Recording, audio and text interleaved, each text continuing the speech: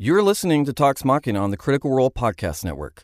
Talks Machina airs on Critical Role's Twitch channel every other Tuesday at 7 p.m. Pacific. Episodes are available on Critical Role's YouTube channel the following Thursday and right here on the Critical Role Podcast Network 1 week later.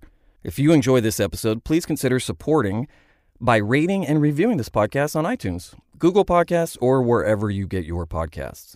Without further ado, let's dive in to this episode of Talks Machina. Are we on the internet? Brian. Yes. We have to be very, very serious. Sure. We're sponsored today. We're sponsored. This episode sponsored? Yes, this episode. Be serious. Be on your best behavior. I understand. When I saw that it was episode 156, I should have known because of the significance of that number with this second campaign, you know, with all the numerology and stuff like that. I read the blogs. I should have known. It's a good thing that I started the new bacon grease routine, though, to keep my hair in place. A lot of people have been complaining that, you know, when I laugh or something. And so now I have this bacon grease in there. So we sort of spared no expense on this show for the sponsorship. But I appreciate the heads up because I had a lot of gags planned and a lot of really silly stuff. My friend Greg's here. He makes water balloon animals. Oh, that's nice. Wait, water balloon animals? Yeah. Greg, we got to go, man. I'm sorry. Tonight, the mighty... Yep, it's the one on your left. Yeah. Nope, that's the... This is what happens when you get a water balloon guy off Craigslist. The Mighty Nine are hunted by powerful wizards, travel to the plane of fire, and set up a potential parent trap. All that and more with my guests, Matthew Mercer and Taliesin Jaffe, coming to us live from Airbnb somewhere outside of Tucson. All that and more tonight on Talks Machina.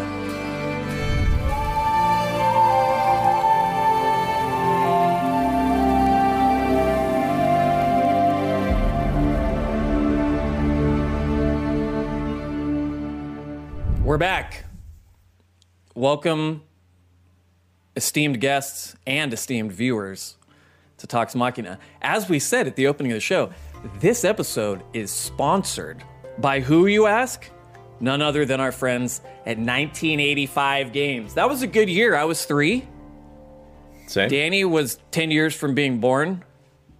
Taliesin was 10,000 years 800 being born. Yeah. Or 800? 8,000. 8,000. Yeah. 1985 Games is introducing their new line of D&D 5e journals and guided sticky notes called Dungeon Notes. I'm explaining this shit to you because it's really cool, and they were nice enough to send it so we could look at it. The journals and the sticky notes are designed to enhance your 5e games by making it easy to understand system for note-taking, so you can literally... It's so cool the way it's laid out in these books. There's tons of notes if you're a grid person, if you're a line person, if you want to draw session maps, character notes, backup character notes. They have it all. Literally.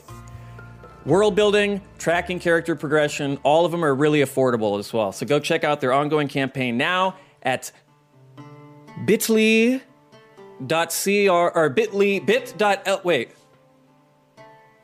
Oh, Matt, I see why this is so hard for you sometimes. Oh. Even though I'm better at it, it's even hard for me. Hey, now you appreciate it. Check out their ongoing campaign now at bit.ly/CR Dungeon Notes.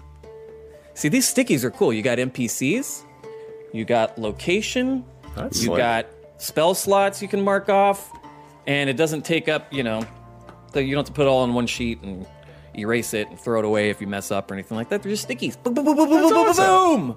Well, Thank yeah. you so much, 1985 Games, for sponsoring the show. These are very cool. I will be maybe passing it off to Taliesin, especially this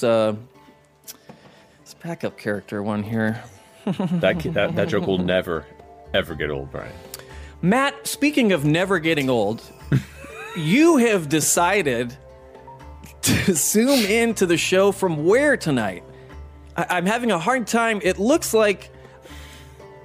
It looks a little bit like it's the top of the Statue of Liberty's torch, but I'm having, it could be either that, maybe the Christ statue of Rio in Brazil. Where exactly are we tonight?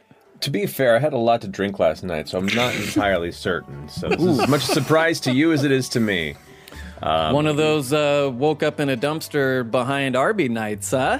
Yeah, but a little tall for that. Unless this is a very tall dumpster, in which, culturally, we do worship the trash these days. So, oh, wow. Could is very that well a slight on this program? No, I don't know what How that's could a you slide slide on. this program, to be fair? You can't slide something that's at the bottom. Yeah, I was just going to say. Nobody at Nielsen will argue with you. You can only punch down so far before you hit cement, man. It's just... Welcome to the show. You two haven't been on together in a minute. No. I love it. So this is a good... Normally, this is a very affectionate couch. This is a very warm couch. There isn't a lot of the harsh, sort of like violent aggression of a Sam or, you know what I mean, a Laura. It's just a sweet boys, you know, and it's good to have you two back. It's good to be back. Thanks for having us. Yeah, no, this is great. What's on the collar there, Taliesin? This is just a little bit of embroidery, you know. I like it. I have finally reached the point in this madness where I just can't wear T-shirts anymore. I know. I just hit the end of it like 2 days ago. I'm done. Yeah. Before we know it, summer will be here and we'll all be in our Hawaiian dad shirts once again. Right, Danny? Yeah, I have a lot of those. Yeah. Sweatpants and button-downs. That's what's coming. I follow Crit Roll Closet. I know where all of you get your clothes. Just FYI. It's true. This they will not be able to find. This is a step too far. So every once in a while, I'll be like, "That's a cute shirt Liam has on," and I'll message the Crit Roll Closet people. Find this for me before you post it, will you? Because I know it's going to sell out after all the critters see. Oh, Liam with this dad sweater, you know, and then.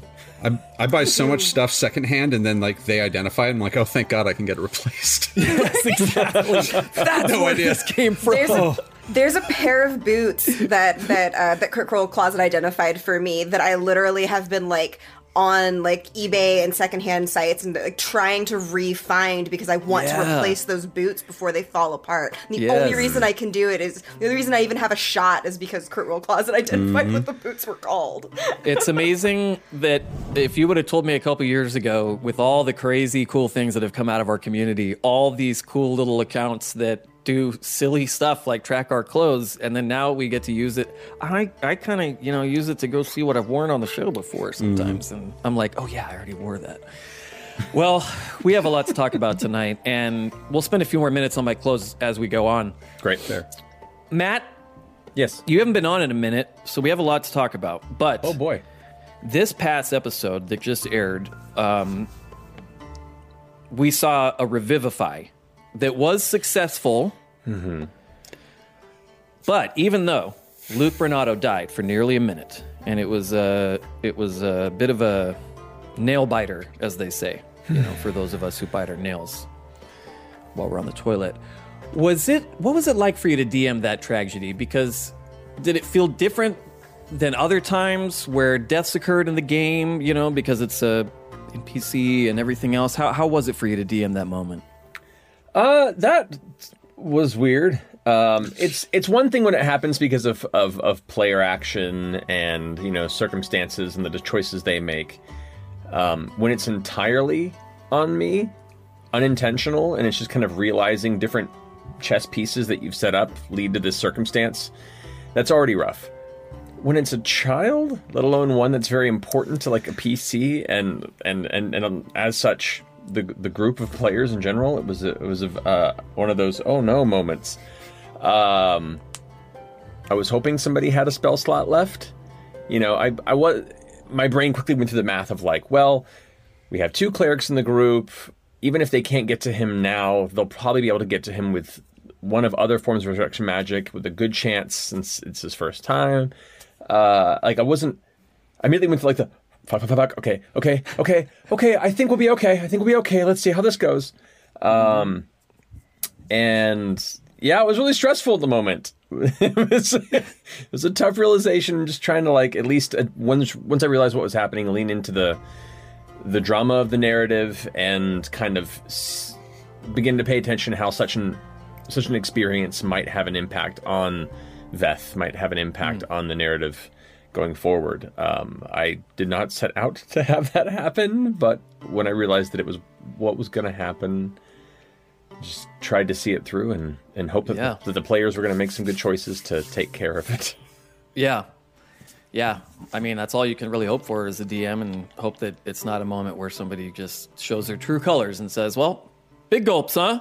Yeah. I mean, and if we're going to be real about it, like if things went really badly in that circumstance, I wouldn't prevent a chance to bring him back, you know? Yeah. The point of this game is for your players to have fun and to explore these narratives, and for it to punish a player's story for something that wasn't directly their choice. You know, there would have been maybe an offshoot, you know, short-run series of games to try and find a way to bring him back, or, you know, like I would have found some way to kind of essentially correct the circumstance so the players could feel good about moving forward in the story, and that there wasn't any undue punishment for things that were beyond their control. So I was very glad that we didn't have to go there, but I don't believe in sticking to punishments like that for no reason.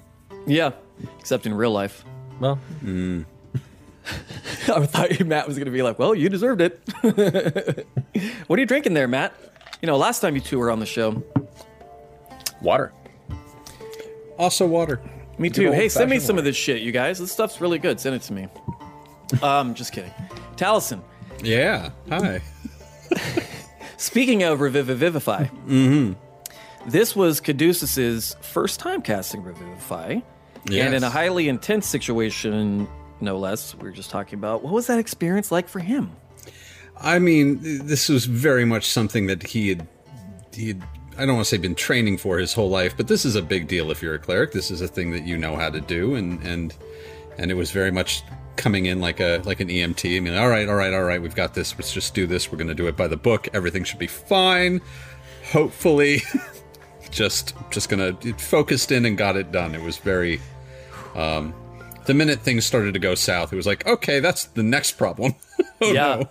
Yeah, another one comes up just as soon as you're... I know, that's how it is every game.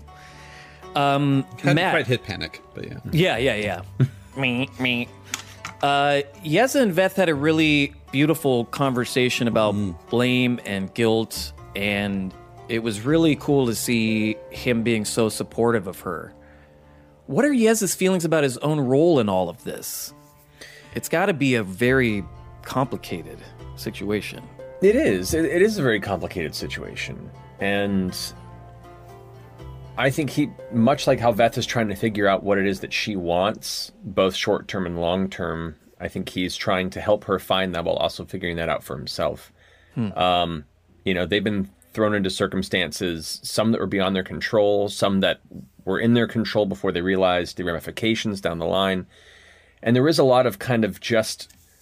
along with adjusting and reacting to the chaos around them that they seem to have been drawn into, dealing with the fact that maybe they've both made choices in the past that have in some ways led to further consequence that they're now having to deal with and work with. And, you know, I think Yeza's also noticing that because Veth is the more active of the two of them, the one who's actually going out and making changes and working towards a better future and you know, trying to stop some of these darker forces out there, she also takes the weight of the responsibility and the blame for things when they go wrong unnecessarily. And especially when he himself acknowledges that he's partially at fault for even dragging all these people into the conflict, you know, between the dynasty and the empire.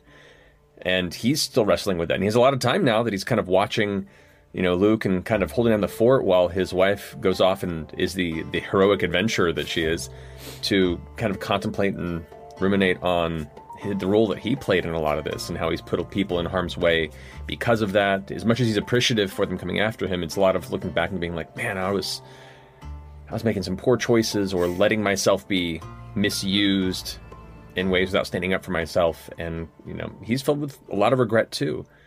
But he's very much trying to convince Veth, I think, that he's not absolving her of anything that she may have done, but that is a burden that she doesn't have to keep to herself. That's something that can be shared and worked through together. Yeah. And it's interesting because I never intended for it to really necessarily go that deep, but circumstances lead into those moments, and it feels natural for the NPC to speak up and talk about these things. And I don't know, those are some of my favorite moments in the game, or when you get into these deep conversations about the messiness of being human and the philosophies entwined with it without any expectation or preparation for it. You just kind of go for it and see where it takes you. And it was cool. And you must love as an actor and a DM to be able to be the one to have those exchanges with your player characters. As you know, I think you flesh out your NPCs incredibly well. The ones that don't get killed right away by your players.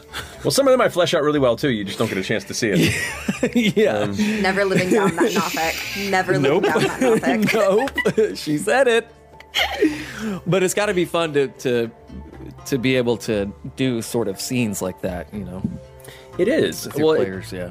That, you know, yeah, sure, I love being monsters. I love describing scenes. I love ratcheting tension and seeing how players react to it. But I also, like you said, as an actor, I really love exploring those interactions and especially when you have no idea where they're going to go. That to me is some of the best improv, is when you're both like throwing the ball back and forth and figuring out what the next step's going to be. And I love it. And Sam is so great when he's a big goofball of the whole group, and he's a total troll and all these things. But he also, when he lets himself, he can become an extremely giving and deep performer, like a scene partner. And it doesn't happen as often as maybe with other characters. But when it does happen, I cherish the hell out of it. Where do you think that comes from in him? It's got to be just from hanging out with me the last few years, right? I was going to say, I think you hit the nail on the head there. Really brought it out of him. Yeah. So convincing, Taliesin. Jesus Christ. I'm tired. Might as well. Sorry, got. I woke you up for that fucking joke of a compliment. I'm going right back to sleep after this. So. No, answer this question before you fall asleep. God damn you. You know, much of Caduceus's identity is in his role as being a grave cleric. That beautiful prayer with the Wild Mother gave a lot of insight, but how does Caduceus feel about revivify magic and things like Speak with Dead, particularly now that he's using them more often? Speak with Dead is kind of it's an interesting middle ground, because he knows that it's not actually speaking with the dead. So it's really just... It's almost medical. There's really, and everything's gone. This is just kind of reactivating a brain at a certain point, or whatever it is connected to that. It's just practically just a muscle twitch at that point. So he doesn't really, that doesn't really prod him in that direction. Revivify, it's interesting, because it had never really come up. And I had that moment of what is the attitude towards what at first I thought of as like bending the rules, except it's not bending the rules. It's not to trivialize it, but you knock over a plant, you replot it, you replant it. It's not, you don't stare at it and go, well, that's over, as some sort of respect of life. I'm like, no, there's still options without getting really weird. This is, yeah, this is not necromancy or anything, and it's just doing the work and making sure that, okay, is this, no, we can bring this thing back to health. So it's, yeah, I had that moment of, oh, no, this is all part of the circle of life, is sometimes you can save something. It still fits within his belief system. Oh, and, his own moral ecology. Yeah, and especially considering the stress that he's put himself through over the last year of being with these people, is that you really, he's started to think of himself a bit as a battlefield medic, and you triage is just part of the deal, and it's completely acceptable. And while that might not be a thing he does afterwards, it's really become part of him at this point. Yeah. I really love you referring to him as like an EMT and seeing that as like I'm built for this. Yeah, this is really what we do. Visual. This is why I'm here. Yeah, DMT. It's, very different character concept. Yeah, somebody did I mishear? especially, he's not really helpful in combat other than just sort of maintaining the battlefield. So, like, I can keep spells, hold spell slots and just kind of be an irritant in the background. You do it well. You do Thank it well. you. Yeah, thank you. I think Caduceus is very helpful on the battlefield. I do too. Nope. It's nice to have it's always nice to have at least one cleric, you know. Yeah. Matt Yes. Battle Support Mercy. class. # support class. Matt, as we know, Trent is tracking down Caleb in the 9 with an intense ferocity. Can you tell us a bit about what's driving him? Did he really just want to talk, or was an attack imminent? What can you tell us about that? So yeah, that circumstance as it kind of came together, Trent would never have arrived if there wasn't an indication that there was some sort of infiltration or attack. And I think the enabling of that first fireball explosion into the second one was enough to definitely get some attention. But even beyond that, it was Jester breaking the concentration on her charm on that one guard when she created her duplicate. And so the guy that she'd been talking to this whole time was in the other room just sitting there quietly, and then the spell left him and he was like, fuck! Got up and ran off to tell somebody what was happening. And then the explosion just kind of furthered that scenario. And as it is their job, whenever anybody is trying to break into or some sort of a major altercation is happening on the grounds of the sanatorium, to notify a member of the Cerberus Assembly, and the one that lives right next to there in the tower there is Trent, whether or not he was there at the moment. He was notified very quickly through magical means, and then immediately just teleported straight there to see what was going on.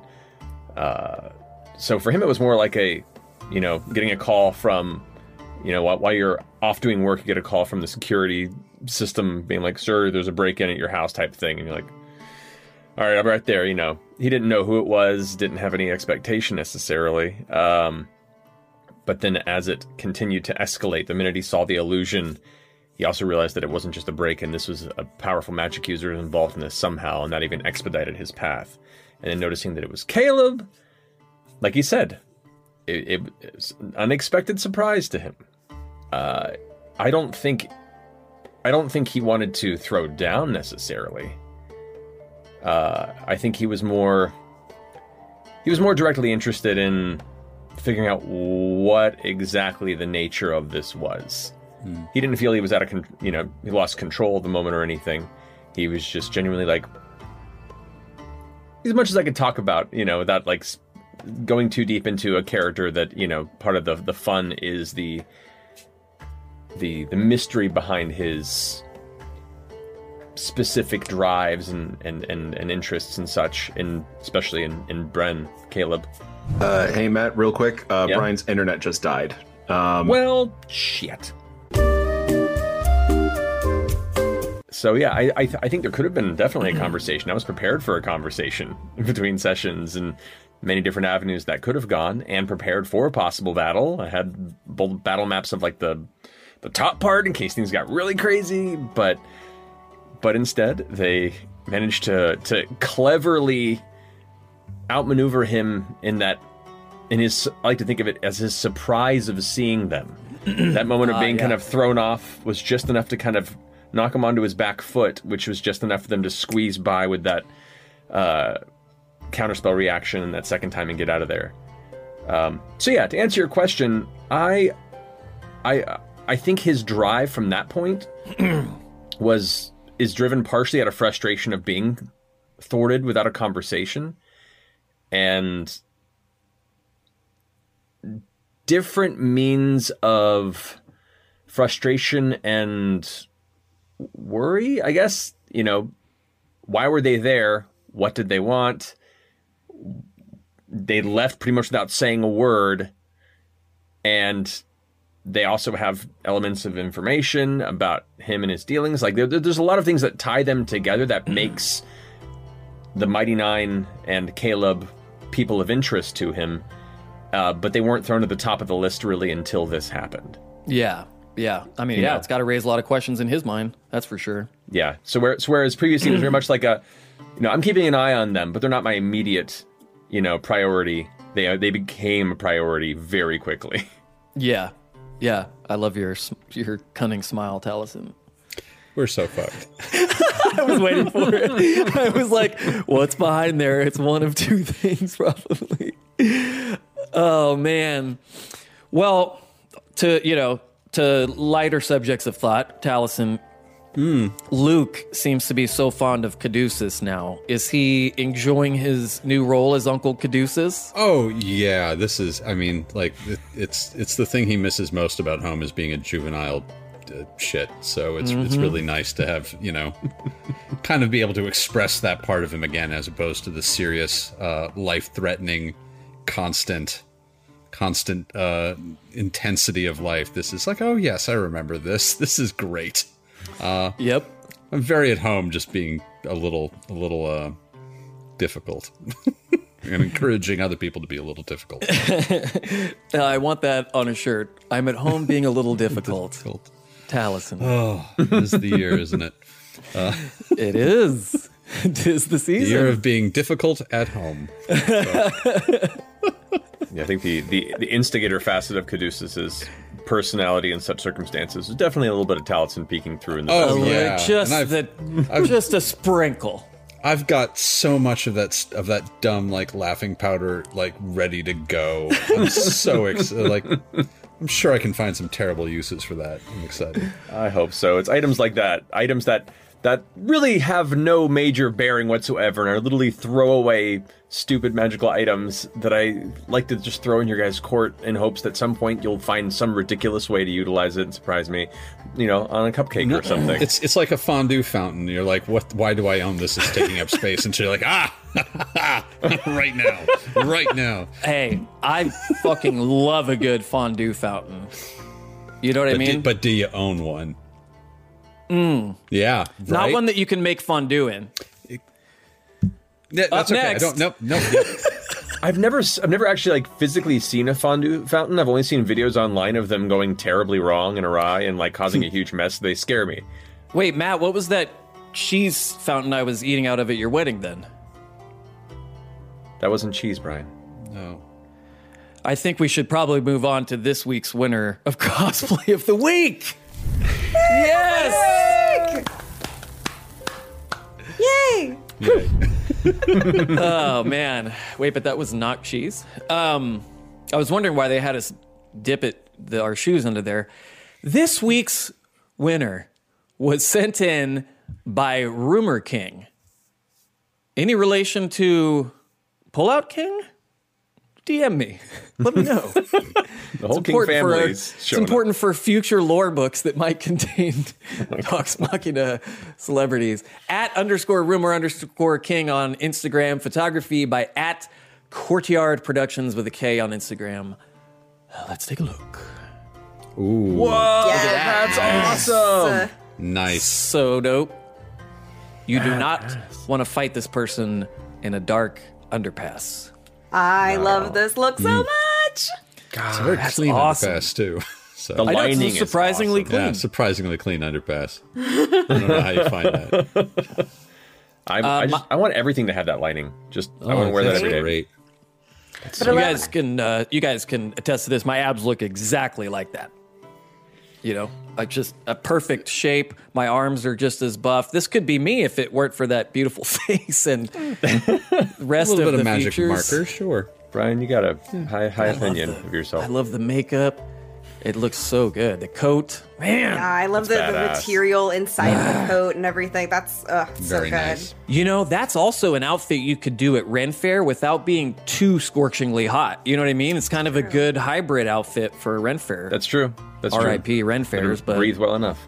I know. maybe Eventually. someday. This is incredible work. This is so cool. Well done. Congratulations. Wonderful photograph, too. Like, way, way, way well staged and shot. So, awesome. Well, congrats to you, Rumor King. Yeah, congrats. They've got that sort of that intense, I dare you to take a step look, too. Yeah, it's yeah. great. It's great. It's the attitude that I love the most. Yeah.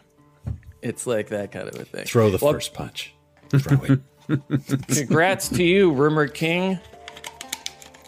You have won this. $100 prescription gift card.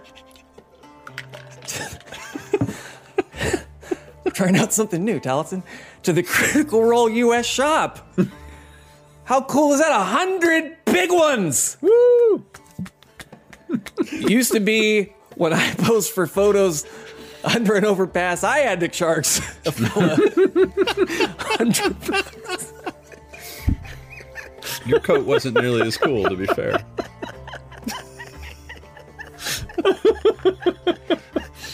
Oh boy. You can enter our bi-weekly contests by visiting critroll.com/submit.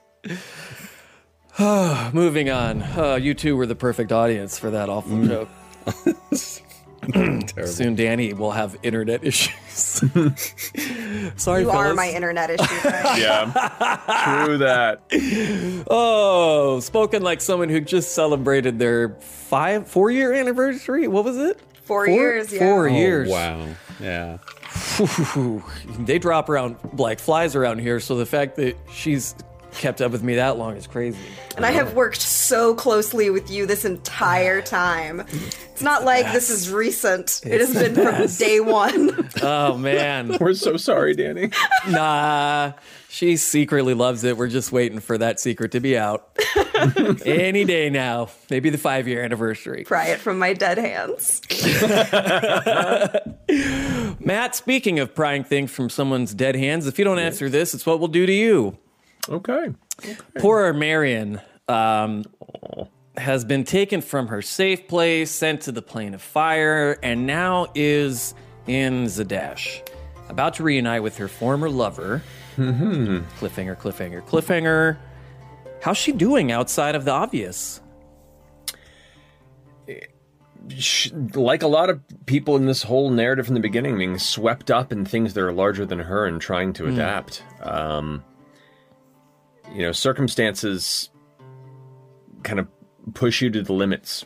And for her, this is definitely a circumstance that she's avoided a long time, both having to do extensive amounts of travel to places she's never been, and having to confront the gentleman, the love of her younger life. So she's having a rough time in some ways, but simultaneously she's enduring, like a mother would. She's adapting, she's making it work. She, without much of a choice, you just kind of do the best you can and lean on the people that you need to help you when you can't. And thankfully she has her daughter there. She has friends and people that she trusts. So she's doing rough at some times, but she's kind of honestly probably surprising herself and how well she's doing given the circumstances too. And it's weird to be like, this character that I made up and portray, I'm really proud of them, but I am. And I don't know, it's a weird circumstance, but yeah. But you have to, that character has to adjust to what is being thrown at them and then make adjustments or not and grow or not. So, yeah, you could be proud of a character in the same way you could be disappointed in a character. Yeah, true. You know what I mean? Like one that forgets about blood maledicts or, you know what I mean? It's okay to be, both things can be true at the same time. To be fair, the problem was that he remembered his blood maledict. Yeah, I know. I was just trying to invoke a reaction there. I just don't make a lot of jokes about Molly, so I figured I'd throw one in there. Hey, thank you. Thank you. And Matt, what about that conversation she had with Caleb? Oh yeah. Yeah, talk to us about that a little bit. How did that feel? If there's one thing, and I think she mentioned a little bit in the conversation, if of the many things that Marion is incredible at, she is a studier of the human condition. She is a companion to many people from all different walks of life, all different backgrounds, and has seen and heard the stories of so many, good, bad, in between, victims, victimizers. She's seen and talked with people from all these different perspectives, and so that gives her a very special perspective. And like a lot of people that come to her, they feel comfort opening up about their damage. Yeah. She's very much as much of a comfort and a companion as she is a therapist to a lot of her clients. And to a similar degree, she can see elements of that fractured individual within Caleb, and knowing the good that he's brought to his friends and to her daughter, and now in this circumstance helped possibly save her life from bad circumstances. She could not speak up, and kind of just she very easily falls into that role of kind of maternal comfort and comforter. Because it's one of the many things she's really good at. She enjoys it and can see well when people need it. And you can see that in Jester. You could see the characteristics that Jester has clearly adopted, and that play themselves out in Jester's own unique way. Yeah, I think that's so cool. And even that wasn't implicitly intended necessarily. There were some facets of that, but as the character Jester grew, even before Marion first came into the story, a lot of it was kind of just logicking out what connections and things they would have in common to that degree, and then just finding the character through those interactions. And once again, one of those weird little magical things about the improvisation that comes out of this. But Marion's a great character. Whenever they go and visit her, I'm really happy, but always had it so short. So in a weird way, while circumstances are tense, I've been enjoying the fact that she's been along for this ride. Yeah, no pun intended. Danny, Allison, it was written in the. What? I'm reading whatever. No, I'm not. Don't blame me for your bad jokes. We've talked about this. Taliesin, save us from this domestic disturbance with a answer to this question. Yeah. After that terrifying vision of the Forest of Flesh, which is what my dorm room was called at university, how is Caduceus feeling about the Blooming Grove's safety? Does he believe it was a premonition or warning about the living city? What's going on there? He's afraid that it's that. He's not pinned it down. He's happy to let his imagination wander of all the things that could and could not be.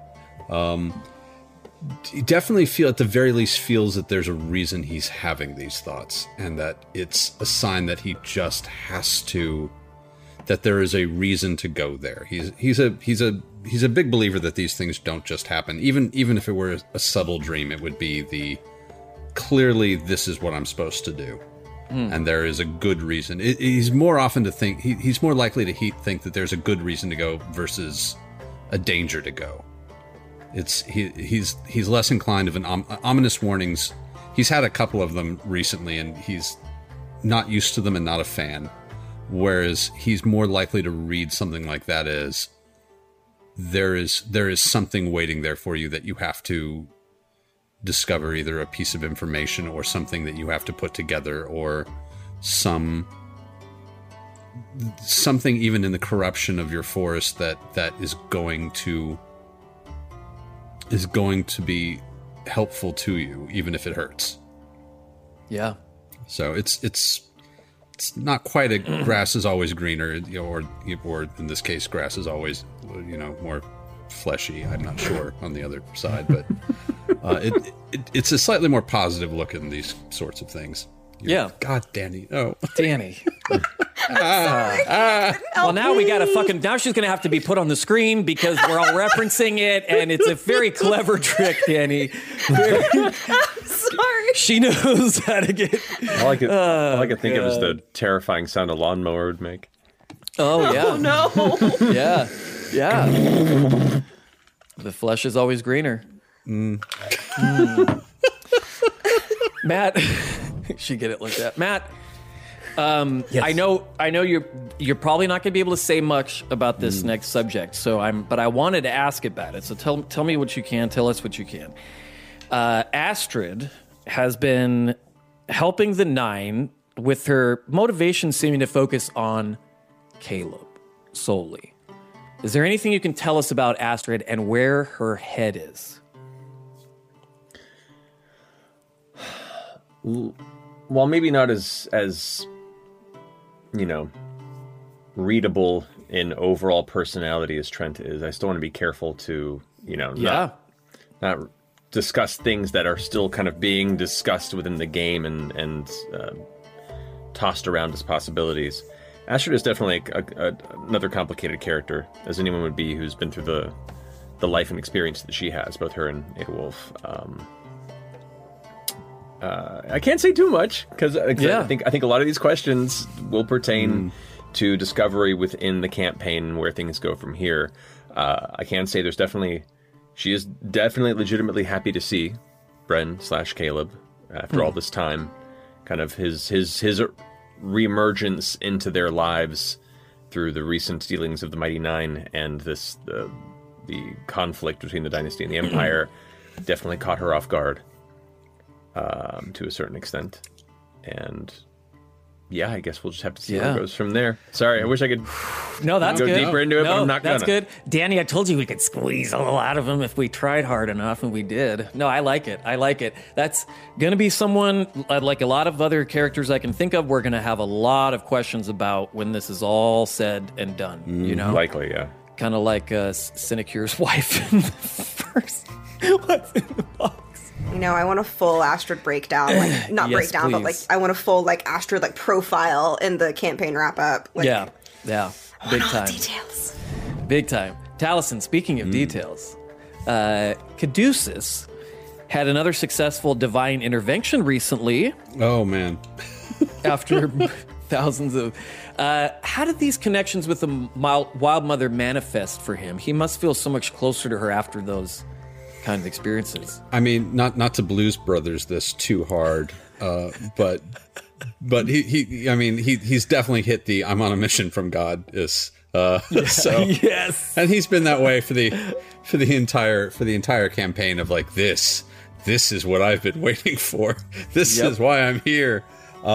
Even when it kind of sucks, even when it sucks a lot, it's been nice that those things have kind of popped up to remind him like, no, you're doing it right. You're doing it right. Everything's good. You're probably not going to survive the next week, but you're doing good. Yeah. Yeah.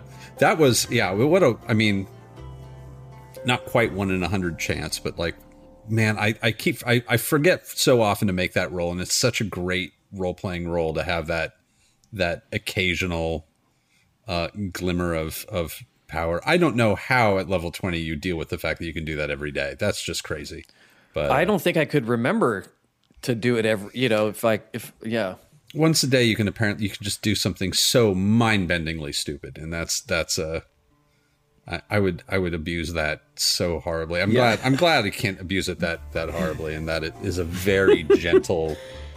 Yeah, it's that's one of those fuck you level 20 abilities they just kind of threw in there to be like, I mean, if you ever get here at this point, go for it. Why not break the game? Yeah, might as well at that point. Somebody got a counter wild shape, you know. Knock it off. Yeah, exactly. That's true. If you give every class a really broken ability at level 20, then at least they kind of paper, rock, scissors it. Mm-hmm. But they don't. Some are they're just not created equal. Everyone unfortunately. should have the option to have a Matrix fight by the end of it, where you're just like, in reality. Yes. I don't disagree. Yes. I want one. Matt, Archivist Xenoth's treachery has finally come to light. What was it like for you to reveal this to Bo and clear up some of the misgivings about the Cobalt Soul finally? Yeah, it was interesting. When Marisha originally gave me her character's backstory, when the campaign first started, and she put in the element of like the Cobalt, she was taken by the Cobalt Soul. In my lore, that didn't make sense. Like, that wasn't something that would happen within the Minas organization. But I wasn't going to tell her, no, that doesn't make sense. Because at the same time, it was like, well, this could be an interesting way to eventually explore kind of corruption in systems that even fight corruption, or places you wouldn't expect it. And so I just kind of looked forward to a time where it would make sense to come to light, or it would evolve. Whether I gave her the opportunity to pursue it herself, if she really felt like it was something that she wanted to root out and be a flag that she championed. And then over time, as that she moved on, and basically Beauregard acknowledged that was kind of a traumatic experience from her past, but it didn't define her, and she was focused on other elements. I still felt that was an important beat to bring to her, because it was something that she was wronged by. And and to show that, there are still good people out there that want to try and make things right for those that either can't or don't want to do so for themselves, often can't. And so with the relationship that Bo had developed with Dairon and become more invested in the Cobalt Soul, I was just trying to find a good point in the story for that to naturally have taken place. And that would have happened after the conflict, with the dynasty and the empire was kind of put on hold, was, brought to a tentative peace. And that allowed kind of Dairon and the Cobalt Soul to focus on endeavors that have kind of been off in the wings. And so that became Dairon's next focus. And so letting some time pass for all that to resolve itself and an opportunity for them all to reconvene, that was the moment that made sense. That I both remembered to do it and everything else kind of lined up storyline-wise. And so I was glad we finally got to it. Yeah. Because so many people are victimized and don't have the opportunity in their lives to get that sort of justice or vindication. And if I can bring elements of that narrative into our world, even just for our own hope, I'm gonna do that. Especially if it's my wife's character, especially if it's a character who is, deserves that. Yeah. So it's been a long time coming. It's just kind of finding the right moment that made sense to tackle it. But it felt very good to finally reveal that to her, and not knowing how she would react or take it. But I'm glad. Yeah, if the glad we got to opportunity it. permits, it's amazing you can get to it. I feel like if it had come too early, she wouldn't have believed it. I genuinely think there would have been a point of like, no, you're full of shit. Good. You're not wrong. You're not wrong. Yeah. Taliesin. Oh God, what did I do? Ignore the police helicopter overhead searching for me and answer this question. What were Caduceus' thoughts on the Tomb Takers and that former alliance? Was he surprised by the betrayal, or did that go about how he expected? He knew it was going to come at some point, and you can't. There was no way that was going to last. He was hoping it would last a little longer, and he was really hoping that they had a vested interest in getting them all the way to the end. And boy, that was the one surprise for him, is nope, this is apparently as far as we go, and he was not prepared for that, and had not really situated himself in a place where he thought he could de-escalate, where clearly there was no de-escalation possible. Yeah. But, oh no, and I will also say Caduceus is the only character in there that doesn't have a history, Lucian, so I think he's a little more... I think he sees him a little more clearly than everybody else does, and There's they're no still baggage attached. Yeah. No, and so they're all like looking for this person that Clay, at least, is of the opinion of is just not there. Of like, whatever you think this person is, this is a very manipulative, very dangerous human Yep. or infernal human, and just smarter than all of them on a like really aware that there is no calculating what the hell is going to happen. Yeah. And is happy to try and like have a conversation is the only way you can deal with someone like that, because there's no other way. There's nothing else you can do. Yeah. So, and he's so ginger with how he talks about it. So it was definitely when you're in a situation where you are clearly outgunned and clearly outthought, the only thing you can do is try and be polite and hope that's enough for as long as possible. Yeah.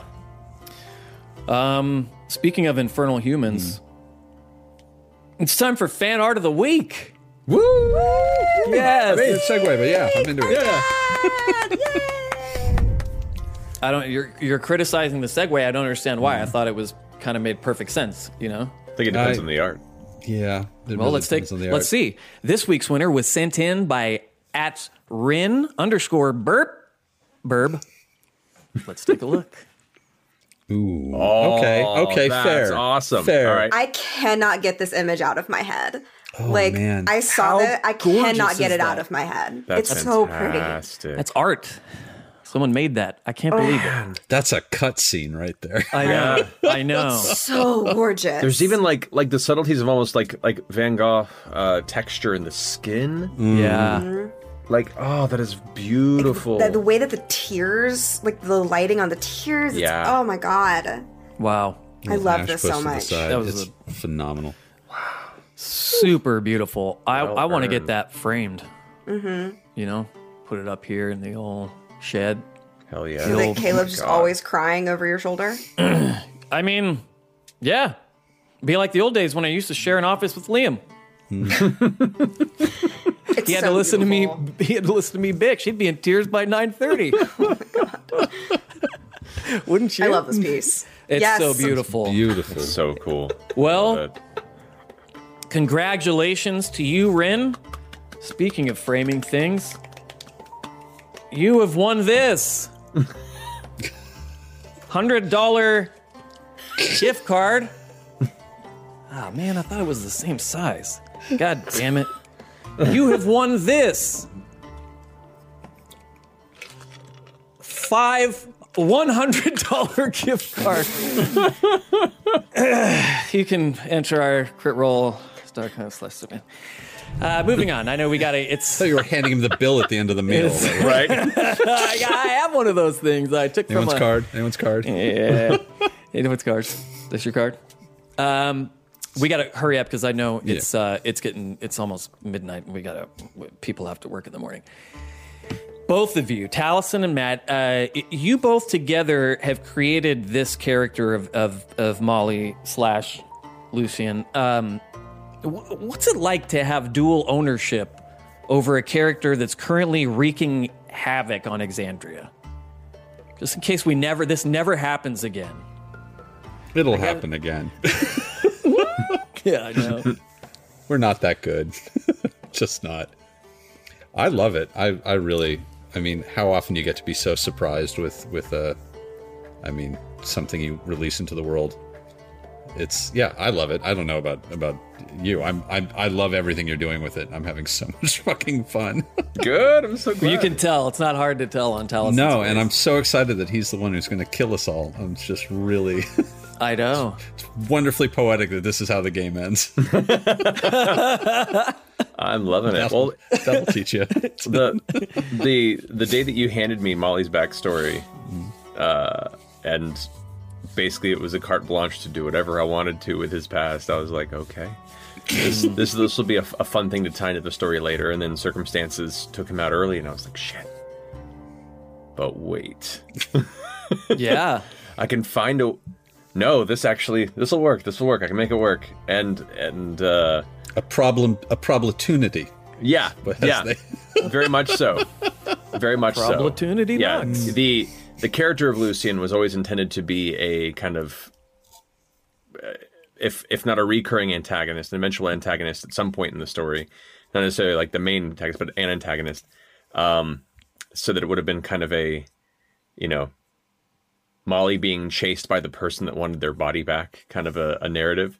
Yeah. That didn't happen. Instead, he got his body back, and so that it's made for a whole different take on this narrative, and it's been delicious.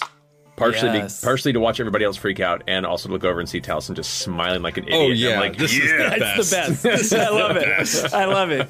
He's just He's so much worse than I ever hoped. I like my thoughts of who this person might be when I was creating the character were not nearly as interesting. no, Well, you hand it over to Matt, and that's what Yeah. happens. well, Molly really is like the best parts of Lucian.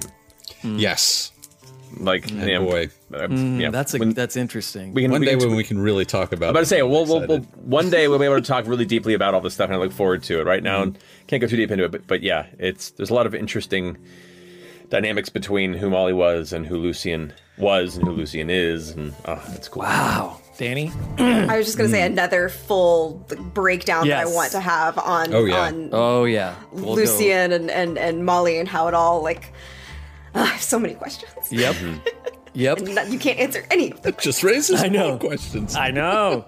It's the best question. We'll get to him. Matt, a question about your wife's girlfriend. Yasha is undergoing a path to attunement with the Holy Avenger. a blade that can only be wielded by a paladin. What was the inspiration behind giving her a possible opportunity to attune to this blade? And can you answer loud enough to where my fiance can hear you? Well, my inspiration was not to initially even give that sword. It was they put themselves in a circumstance where they were going to encounter Allura, and based on the conversation, how well that went, and how much information they conveyed, she may have been able to offer some aid, lend a powerful item that might be helpful, and then Travis had to get in there and try and convince Kima to throw in as well. And I was like, all right, man, good luck. And he rolls ridiculously well. And I'm not gonna punish a player for taking a clever avenue and then succeeding with flying colors at it. And so I was like, okay, well, sure, you get the sword. What, do you want to use it? Or do you want to use your other cool sword that's a vestige? But then it was like, well, Yasha can also use it, but she's not a paladin. So it was very reactionary. That was not my intent originally. And then once I handed it over, I was like, well, if they still want to use it. And she was actually, once Ashley saw that she was excited about the sword and did like the full kind of trade scenario with Kima, I was like, well, I mean, there's two avenues she could take with this, maybe. Because I don't want to just be like, but you can't use it. Wah, wah. That would suck. Yeah. I was like, you could either multi-class into paladin, which is an avenue. But then if you also look at the barbarian path she has, it's practically a barbarian paladin. Yep. Like, it's real close. Other than the mechanical differences thematically, it's just a wild paladin. So I was like, well, this kind of works out in a really uniquely beautiful way. Let me see if I can begin to lay out a path for earning it. Yeah. I'm not just going to give it to her out of the way. I feel like a lot of her connection and relationship with the Stormlord has been part of the mystery of her past, and kind of these moments throughout the game where she's had opportunities to connect with it more, to listen to it more, to find herself through that guidance, through these visions. But now this is an opportunity to really kind of step up and see if she wants to prove to be the avatar of the Stormlord that he thinks she can be. And so we'll see how this goes from here. If she does well and it works out, then I think that's definitely an alternative path to attunement, because it makes sense to me, and that's all that matters. Yeah, makes sense to me. I also, like with Ashley's Christmas presents, I make her earn it, So I follow that same kind of logic. If something hits me, you know who sent it. Taliesin, save me from sleeping outside tonight with an answer to this question. Oh. A few episodes ago, Caduceus dabbled in deception, and his lie did not work out well for him. Has he officially decided that lying is not for him? And what was it like to have his first real lie blow up in his face? He was like that kid who had a really bad day in high school and got yelled at by the principal and like his stuff taken, and he was like, you know what, I'm gonna let loose. This is it. Apparently, this is how the world is right now. Then I'm gonna dye a streak in my hair, and then fucks up, tries to give himself like a haircut and just ends up with half bangs. It's like, well, okay, obviously I'm not that person. I was feeling a little distraught and I didn't handle it well. And oh man, no, this was definitely maybe I'm going dark. No, I'm not going dark. I'm bad at it. No. So I told one lie. Yep. It is. You do that. If you're that kid, you do it one time and it goes way worse for you than it goes for anybody else. You end up in the principal's office and you're there in 3 weeks of detention, and every other kid gets away with it. You're like, obviously, I shouldn't be doing this. This is. I'm going to do my homework. Of all the PCs in this campaign, the one I relate to the most, me as Matt, I know. Most is Caduceus. I'm aware. I'm deeply aware. That's true. My dad said that the first words out of my mouth were a lie. And I was like, it's so weird because my mom said that my first word was dad. Dada? Yeah, that's the Sorry, I jumped on your joke there. No, I'm glad you did, because it's like a 97-year-old man's joke. And you were there the first time a guy told it. Matt? Too true. Yes, buddy. Bo and Caleb are being visited by the Somnovum in their dreams and receiving red eye tattoos. Is there anything you can tell us about those eyes? Is it a countdown? Or are they being shared between the two of them? What can you tell us? What can I tell you? What will you tell us? I'm enjoying the hell out of it. The moment they began to really push to read that book, I was like, okay, this is on you. You will glean information. Like this was an exchange. Like this will clarify some elements, and the path you go will continue to clarify some elements, likely. But at what cost? So, It's a sick tattoo. Sorry. Yeah, that too. Yeah, it's great. I'm excited. I'm super excited. What can I say? I am excited for the point in the narrative where the march continues back to Islecross. I am almost impatient. Not really, because everything that's happening right now is great. But I'm almost impatient because we're on the cusp of getting to more and more of the meat, and. Man, there's just so much to learn, so much to see, so much to explore. It's, the Somnovum, Cognosa. Oh man, yeah. I can't say much because there's a lot to. It's still a mystery in a lot of ways, but I can say that I'm thoroughly enjoying the terror on their faces whenever one of these dreams happen. The concept of a ticking clock, as to what power these eyes have. I love instilling my players with absolute paranoia. It's working. It's working. Talison's face says it all. Finally, one thing that I wanted to get to while we had both of you on. What are your thoughts on that tarot card reading that Jester gave to Molly? Because Talison, you made the cards, and Matt, you pulled them. So talk to us about it. Or Lucian, sorry. Molly made the cards, so you know. Molly made the cards. Mm-hmm. So did it to himself. He did. He did. Yeah, that was like that's a perfect example. Molly coming back from the grave and like, straight up. Yeah. Once again, another example of things working out unexpectedly and too perfectly through an improvised moment, and continuing to build character development, narrative, and dramatic moments. Bless the wisdom of chaos. Yes. I love that even to this point in the campaign, Molly continues to fuck with people. He is this source of chaos that long outlasts his life on this planet, which is everything I think he ever wanted to be. And I'm just so proud. I'm so proud. It's the deeply shook Lucian for reasons, and it's man. It's the smoke drop. It's the smoke bomb drop that keeps going for a year, and you're like, it's like the everlasting Gobstocker smoke bomb. It's just going, and you're just waiting for it to end. Yep. The skunk spray that never quite goes away from the inside of your house after your dog rubs on all the furniture. Yeah. Yep. Matt, is that story relatable recently? Not recently, but yeah. From family in the past. Yeah, I know. We've had that happen, and when you have a dog that's the size of a Mack truck, the spread area gets a lot bigger and a lot harder to contain. That's why every time you guys used to come by the house, there was always a new couch out front being thrown away. I love you both. Thank you for being on. Thank you for staying up so late. I know you both must be exhausted. Danny, thank you for staying up so late and for getting all those extra lights for your apartment. Yep. What is this? What is this? Oh, my God. Thank you, Matt. It's a postcard from the place that Matt's at. That's awesome. It looks exactly like...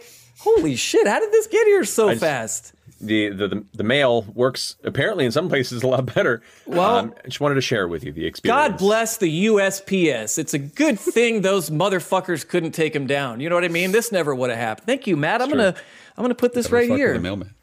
No. Never fuck with the mailman. Nope. Fuck you up. Our mail lady's got mace like Caleb has books, just ready to come out at any time. I love you. Thank you for being on, Danny. As always, thank you for being our lore keeper, lore master. Thank you for having us. Hey, don't forget to love each other. Stay turned. We'll be back in 2 weeks. I almost said next week. I keep forgetting. We'll be back in 2 weeks. Until then, don't forget to love each other. And don't worry. It's almost Turns Day.